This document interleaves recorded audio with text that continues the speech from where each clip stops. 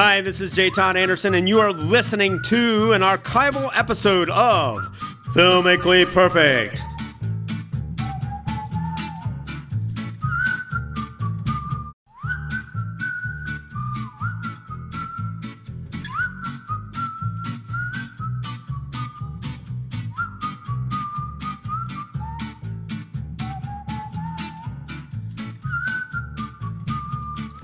That sound can only mean one thing. It is the start of another edition of Filmically Perfect on 91.3 WYSO. I'm Nikki Dakota, your host, joined in the studio live and in person today by the one, the only storyboard artist to all the big stars, Coen Brothers for 20 years and counting, plus he's been up to a little extra mischief as well. We call him a film guy and our friend. He is J. Todd Anderson. J. Todd, welcome. Hello, Nikki Dakota, and all you folks out there, keep going to see No Country for Old Men. You have to watch it at least 30 times to figure out the ending.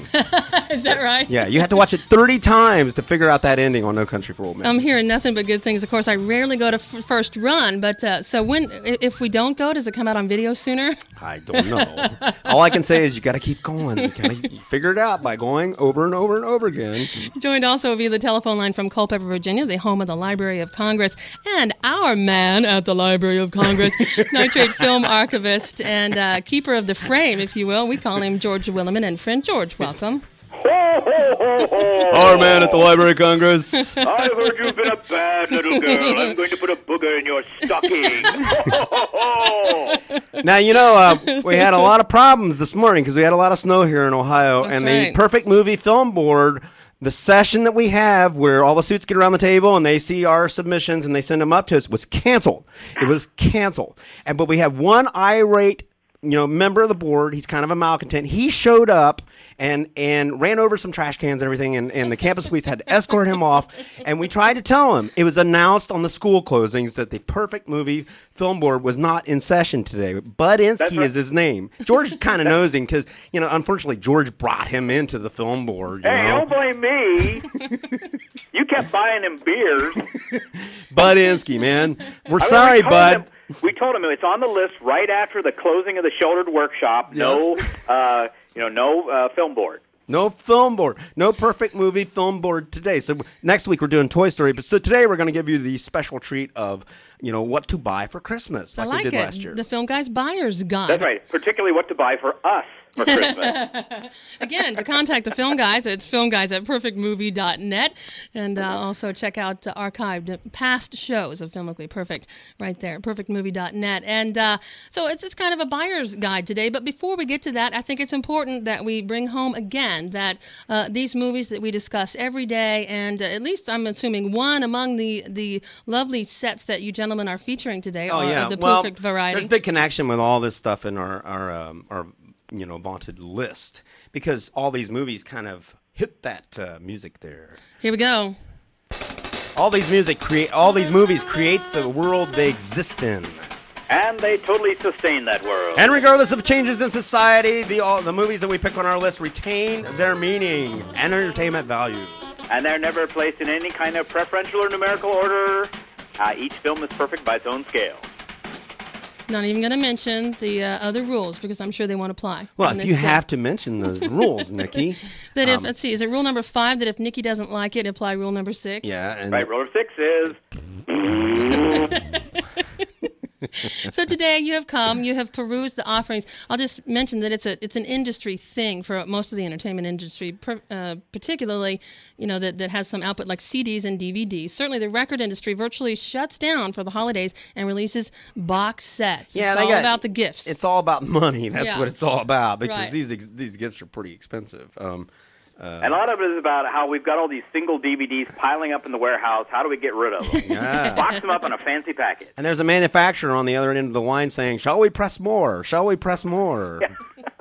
And they have pressed some indeed. I've already seen mouth watering, eyes watering, if you will, over the things that I've seen in the stores that I would like to own. Most of it's television. Figure that one out. I mean, it's become a ghetto of old television shows. Listen. Where the only one that I will even comment about is the Addams Family series from 64 to 66 because of the movies. But those are pretty good. But we're not about television. Not here. about television. This is we're called about movies. Filmically And George is Perfect. going to talk about a really interesting set. Gentlemen, what have you found, George? Oh, this one's absolutely amazing. This is one of the most mouth-watering sets, especially for old film fanatics.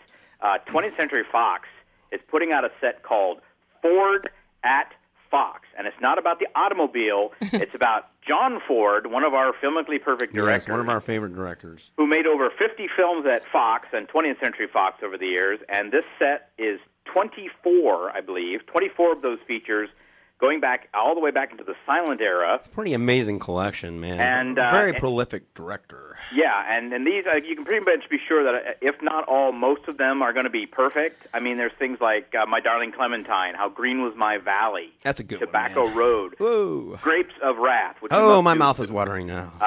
Young Mr. Lincoln. Hey, do you know how German grape stoppers say goodbye, George? No. Our feet are stained.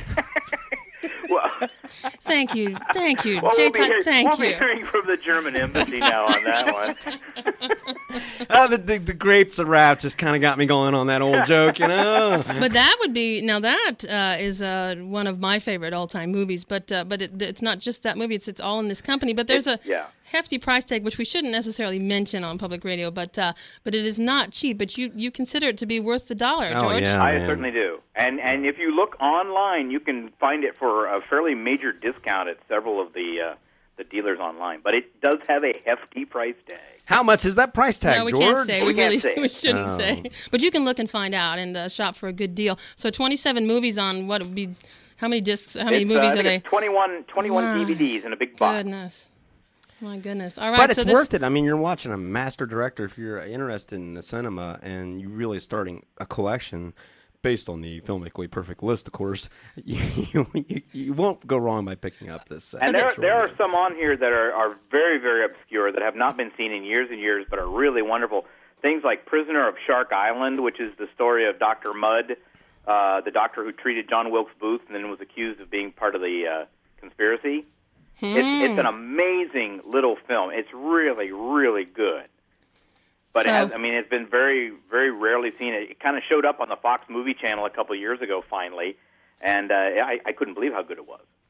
So Ford at Fox gets the seal of approval from our man at the Library of Congress, Our man at George the Library of Williman. Congress.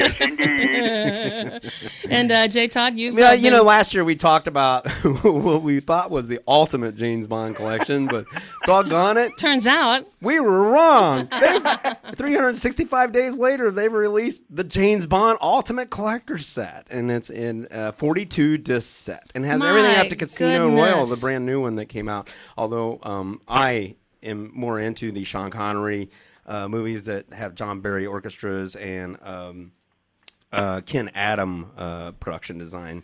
All that kind of stopped right before, right around To Live and Let Die, it started fading away. And then the Bond thing became a different thing. It was not a Cold War. But I was at a store the other night, and I saw these kids getting very excited about this James Bond collection. These are very young. These are like 20-year-old kids. I thought, it's pretty amazing how this thing has sustained the test of time. Yeah. There are a few of our perfect movies on there. Like I said last time, one of my favorite movies on here is in Her Majesty's Secret Service, which has George Lazenby as James Bond, and he gets married to Diana Rigg? Diana Rigg, who was Mrs. Peel in the Adventure series. in Ooh, England. She's very hot in this la. movie, and of course she gets killed at the end. Well, spoiler alert. Oh, for There you heaven's go. sake. You went Doggone ahead it. and just went and gave it away. sorry. Emma Peel dies in a Bond movie? Well, it's Casino Royale. Oh, good one. Oh, doggone it. But it's not all spoiled because there's how many other movies in this There's collection? 42 other of them, movies, yeah. man. Are you telling me that's every James Bond movie ever made? Up to now. I mean, Wow. I have a feeling that the original Casino Royale may not be on yeah, there. because I don't think that was James Bond a franchise James Bond, and then there was one that Sean Connery made on his own. Yeah, Never Say Never Again may not be on. And you'll notice that movie, he plays James Bond, but you won't hear the James Bond music in the background. Right. But he calls himself 007 and James Bond. Yeah, I do That's believe weird. so, and it's an emulation of Thunderball, I do believe. Right, it's a remake of Which Thunderball. is not as good as Thunderball, but that was where he had the rights or something, and that was like a loophole. So there are some missing fragments in here because of business, of course. Right. Our Filmically Perfect Perfect Movie Film Board can tell you all about the business of picking the movies, because they weren't in session. Find out more about that at perfectmovie.net. That's but right. yeah. Our board of suits. But if you're really into this 007, it looks like you're good for another year until they bring out another. I was going to say, one. because, if you 42 movies, you basically, if you didn't sleep, it would still take you upwards of 3 days to watch all this. That is nothing in comparison to our man at the Library of Congress who has seen now 7 million movies. He has viewed 7 million movies. And now these box sets just stoking so him up. If you want to start challenging George, sit down and watch all these James Bond pictures. This is Filmically Perfect on 91.3 WYSO, and it is a very special, just in time for Christmas, Buyer's Guide edition of some of these amazing box sets that are coming out. So we have the Ford at Fox, we have the complete James Bond, and these George, are the Film Guy picks. you have another. Oh yeah, this is a great one. This is a long time coming for this one. Every year, the Walt Disney Company puts out a series called Walt Disney Treasures, and they dig through their vast archives and pull out the most bizarre and obscure things that they could possibly find, except for Song of the South. Hint, hint. What is up with that? Yeah, but we'll get into that later. And this year, they've got 3 sets coming out.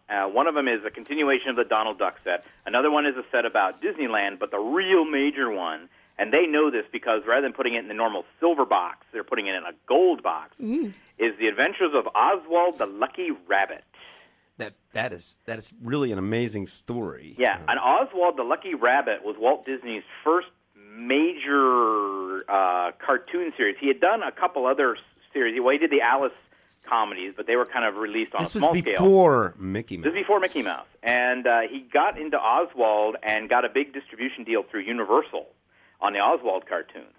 But the producer decided to kind of pull a fast one on him, tried to cut Walt Disney's sort of income. Can you remember who that producer is, George? That was Charles Mintz was his name.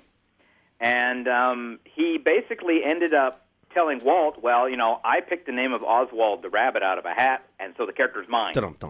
And Walt Disney found himself out of a job, which is then where he, on a train trip out to California, came up with the little mouse character and decided he was never going to be taken advantage of again. I'll get you. I'll make a rabbit who'll take over the world. But at any rate, Disney did not, lost the rights to the Oswald cartoons for many, many years. And Universal turned around and booted out Charles Mintz and gave Oswald to their resident cartoonist, Walter Lantz, who then produced new Oswald cartoons into the 30s. Walter Lantz is also very famously known for Woody Woodpecker.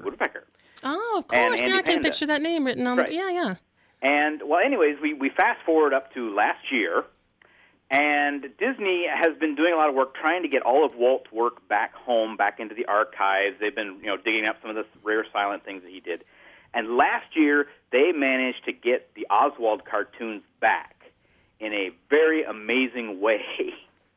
The Disney Corporation owns ABC Broadcasting, and they actually traded one of their sportscasters for Oswald the Lucky Rabbit. No. What year was this, George? Funny. This was last year. Al Michaels, who is an Emmy award-winning That is such a great sportscaster. story. Al Michaels traded for an old cartoon. For a silent cartoon rabbit. A line drawing. Michaels, your it's value is a line drawing, dude. Maybe That's right. 50 of them in 24 per second, but it's still a line drawing. And actually, he has a pretty good attitude about it. He's quoted as saying that he knows now he's going to be a trivia question on some game here. It's guaranteed. But yeah, Think about that, folks, when you hear Al Michaels, on football. He's really Oswald the Rabbit, Oswald the in Lucky value. Rabbit. Oswald the Lucky Rabbit. So tell me a little bit, George, about these cartoons, because, I think of Steamboat Willie and that early thing, and it was rough looking. And, black and white only. These look a lot like, Oswald looks very much like Mickey Mouse with long, floppy ears, basically.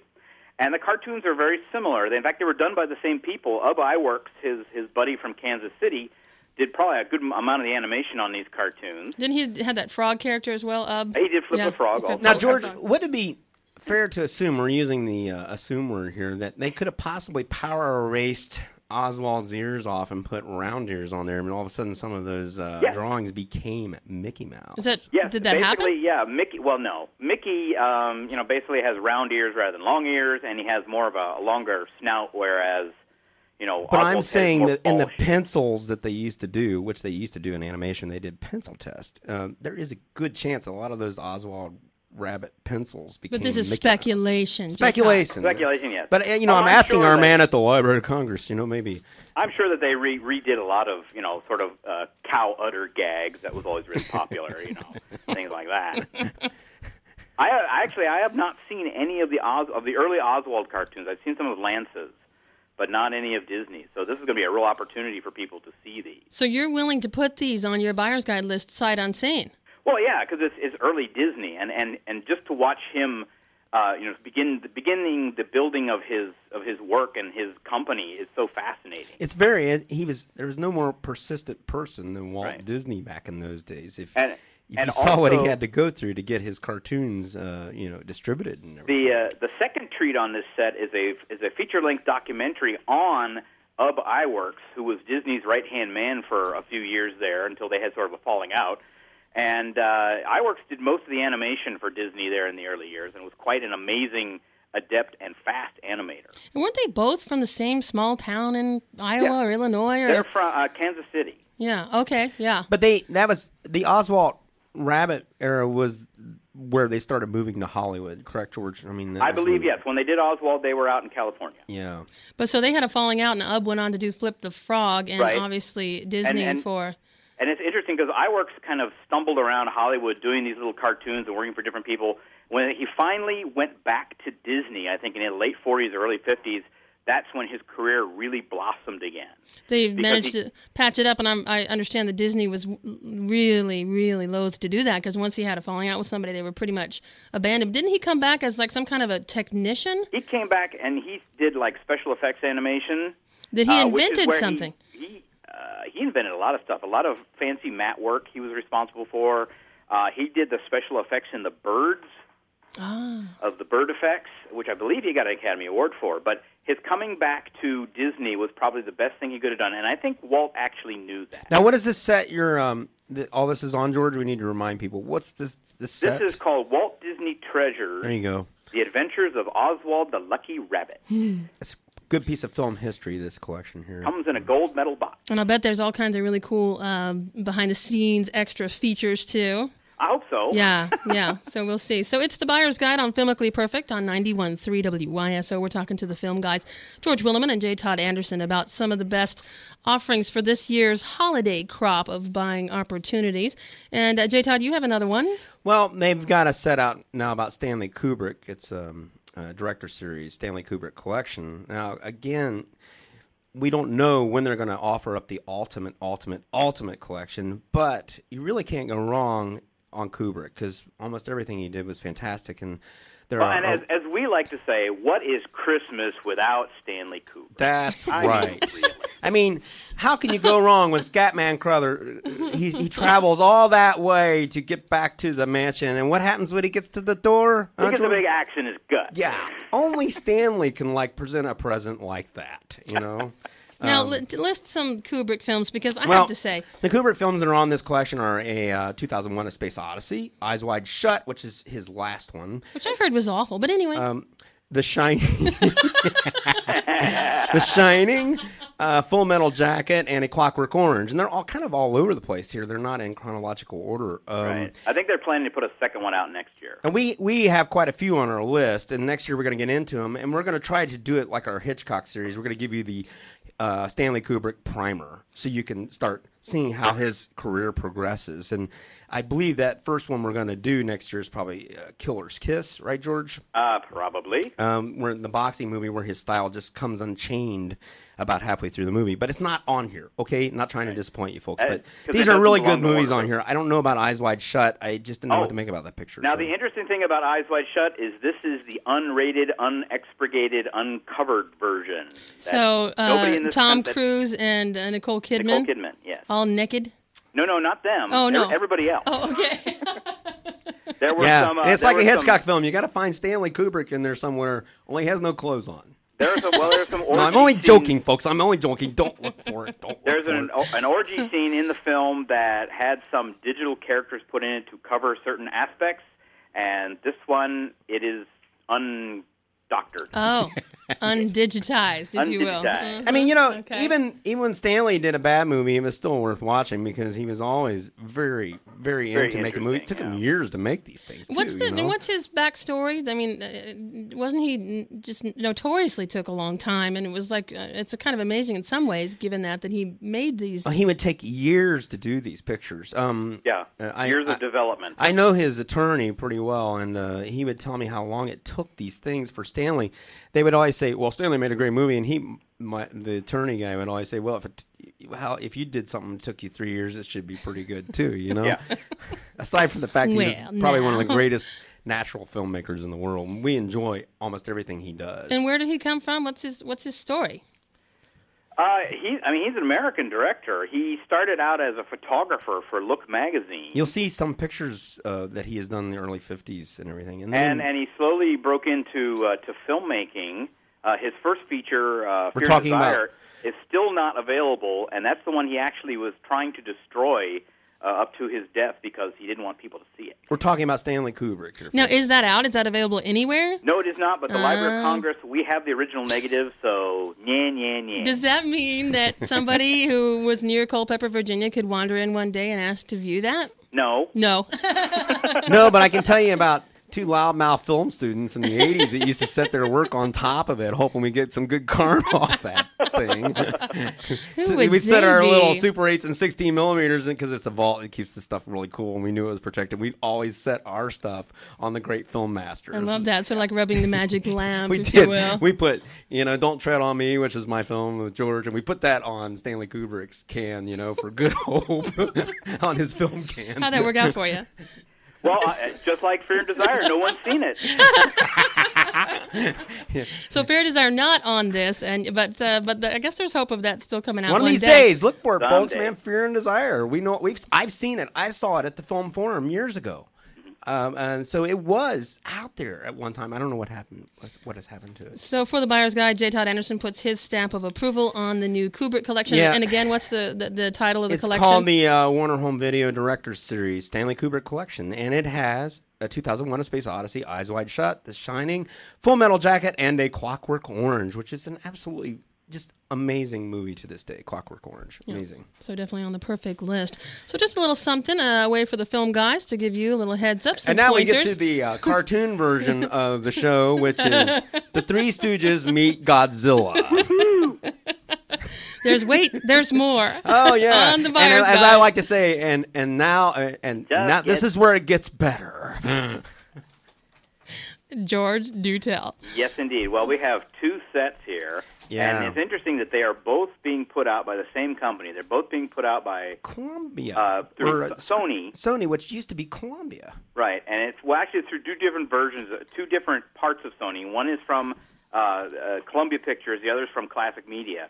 But on the Classic Media side, we have the Godzilla Collection. Which is really amazing stuff. I mean, to this day. I didn't know that Godzilla and the Three Stooges ever even met. So this is complete news to me. Well, they're meeting on Filmically Perfect today. That's right. And they're rolling all over cardboard cities. Imagine this, folks. Three Stooges wrestling Godzilla over a cardboard version of the city of Dayton. Flattening it out, just like the Ultraman shows. The same guys did all that stuff.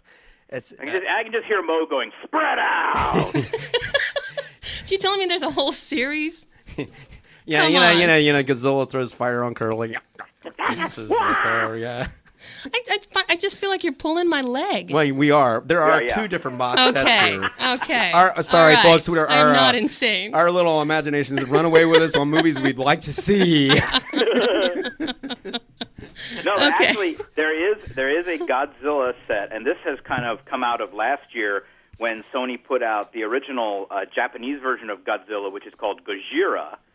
And they actually put out this really nice set that had the original Japanese version with subtitles, and then the Americanized version with Raymond Burr. Which is really cool because he's standing on a balcony just looking. He doesn't do anything. Oh, Perry look at that Mason thing himself. over there, that kind of thing.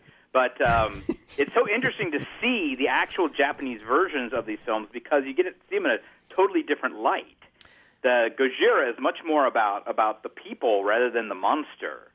Most of this Godzilla, we kind of goof all at it and we think it's funny, but it really is a response and a reaction to World War II and To the dropping atomic of the bomb. bomb, The which atomic is bomb, December yeah. 7th today. Huh. That's right. Well, I mean, that's the start of World War II, Yes, wasn't when they dropped the bomb. the day of But the infamy. Godzilla movies have a lot of texture as far as prolific response and reaction to the atomic bomb. And then we kind of laugh at these movies, but there's some serious stuff in these Godzilla movies. That even occurred to me as a younger person that movies really do reflect the psyche of a culture at the time. Think about all the psychodramas that came out after the Cold War got into full force, I mean, if you- and it makes sense that their reaction or maybe just personification of the bombs would be this great If monster. you see pictures, if you watch those old films, they're always rolling over a city, and you see pictures of Nagasaki and Hiroshima, and it's devastation. There is a connection there, believe it or not. And it's sort of in the sort of Japanese way of anthropomorphizing, there's a word for you, a sort of a natural disaster occurrence. I mean, this goes way, way back, long before film even, into theater and stuff where they would have a character to represent the wind or the rain. I mean, a lot of cultures do this. And Sure. I've always thought that Godzilla represented the atomic bomb. That's what I've always thought. I think Yes, that it seems is that way to definitely. me. And But enough that's of this interesting heaviness. to We're hear. going to talk about we're going to talk about the Howard First of all, tell me again what the name of This is the Godzilla collection. All right, on and we're Media. almost out of time. So since they did shorts, I think that's fitting that you should talk about the horror with. Stooges. Well, Nikki's not real wild about Free Stooges. Horowitz No, brothers. I'm not. But this is a really incredible collection of the Stooges, 1934 to 1936, and it has all Curly in it. It's just, That's right, and this is the evocation of the American psyche. Yeah, Jerome Horowitz, Curly himself. Yeah, the American psyche. This is how we take care of everything. Violence that Yeah, never really knucklehead. happens.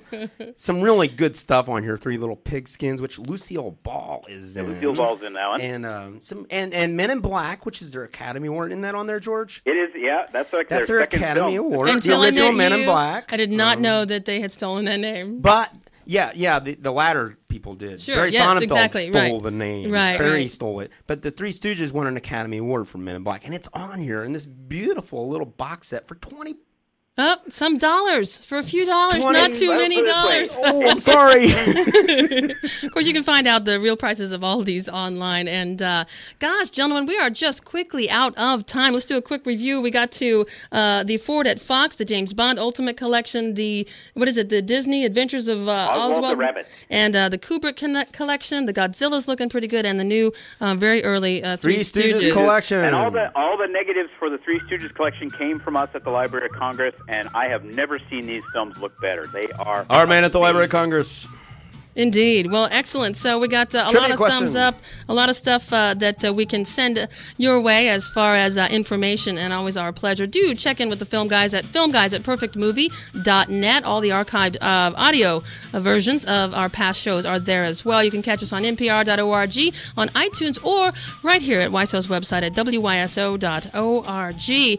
Todd Anderson at the Library of Congress, thank you for being here. Oh, what? What was that again? Oh, did I say that in reverse? Yes, you did.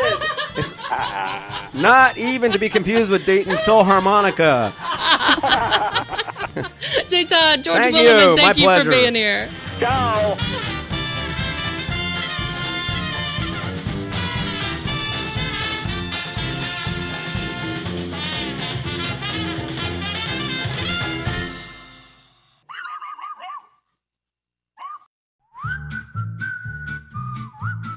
Thank you for listening to an archival episode of Filmically Perfect.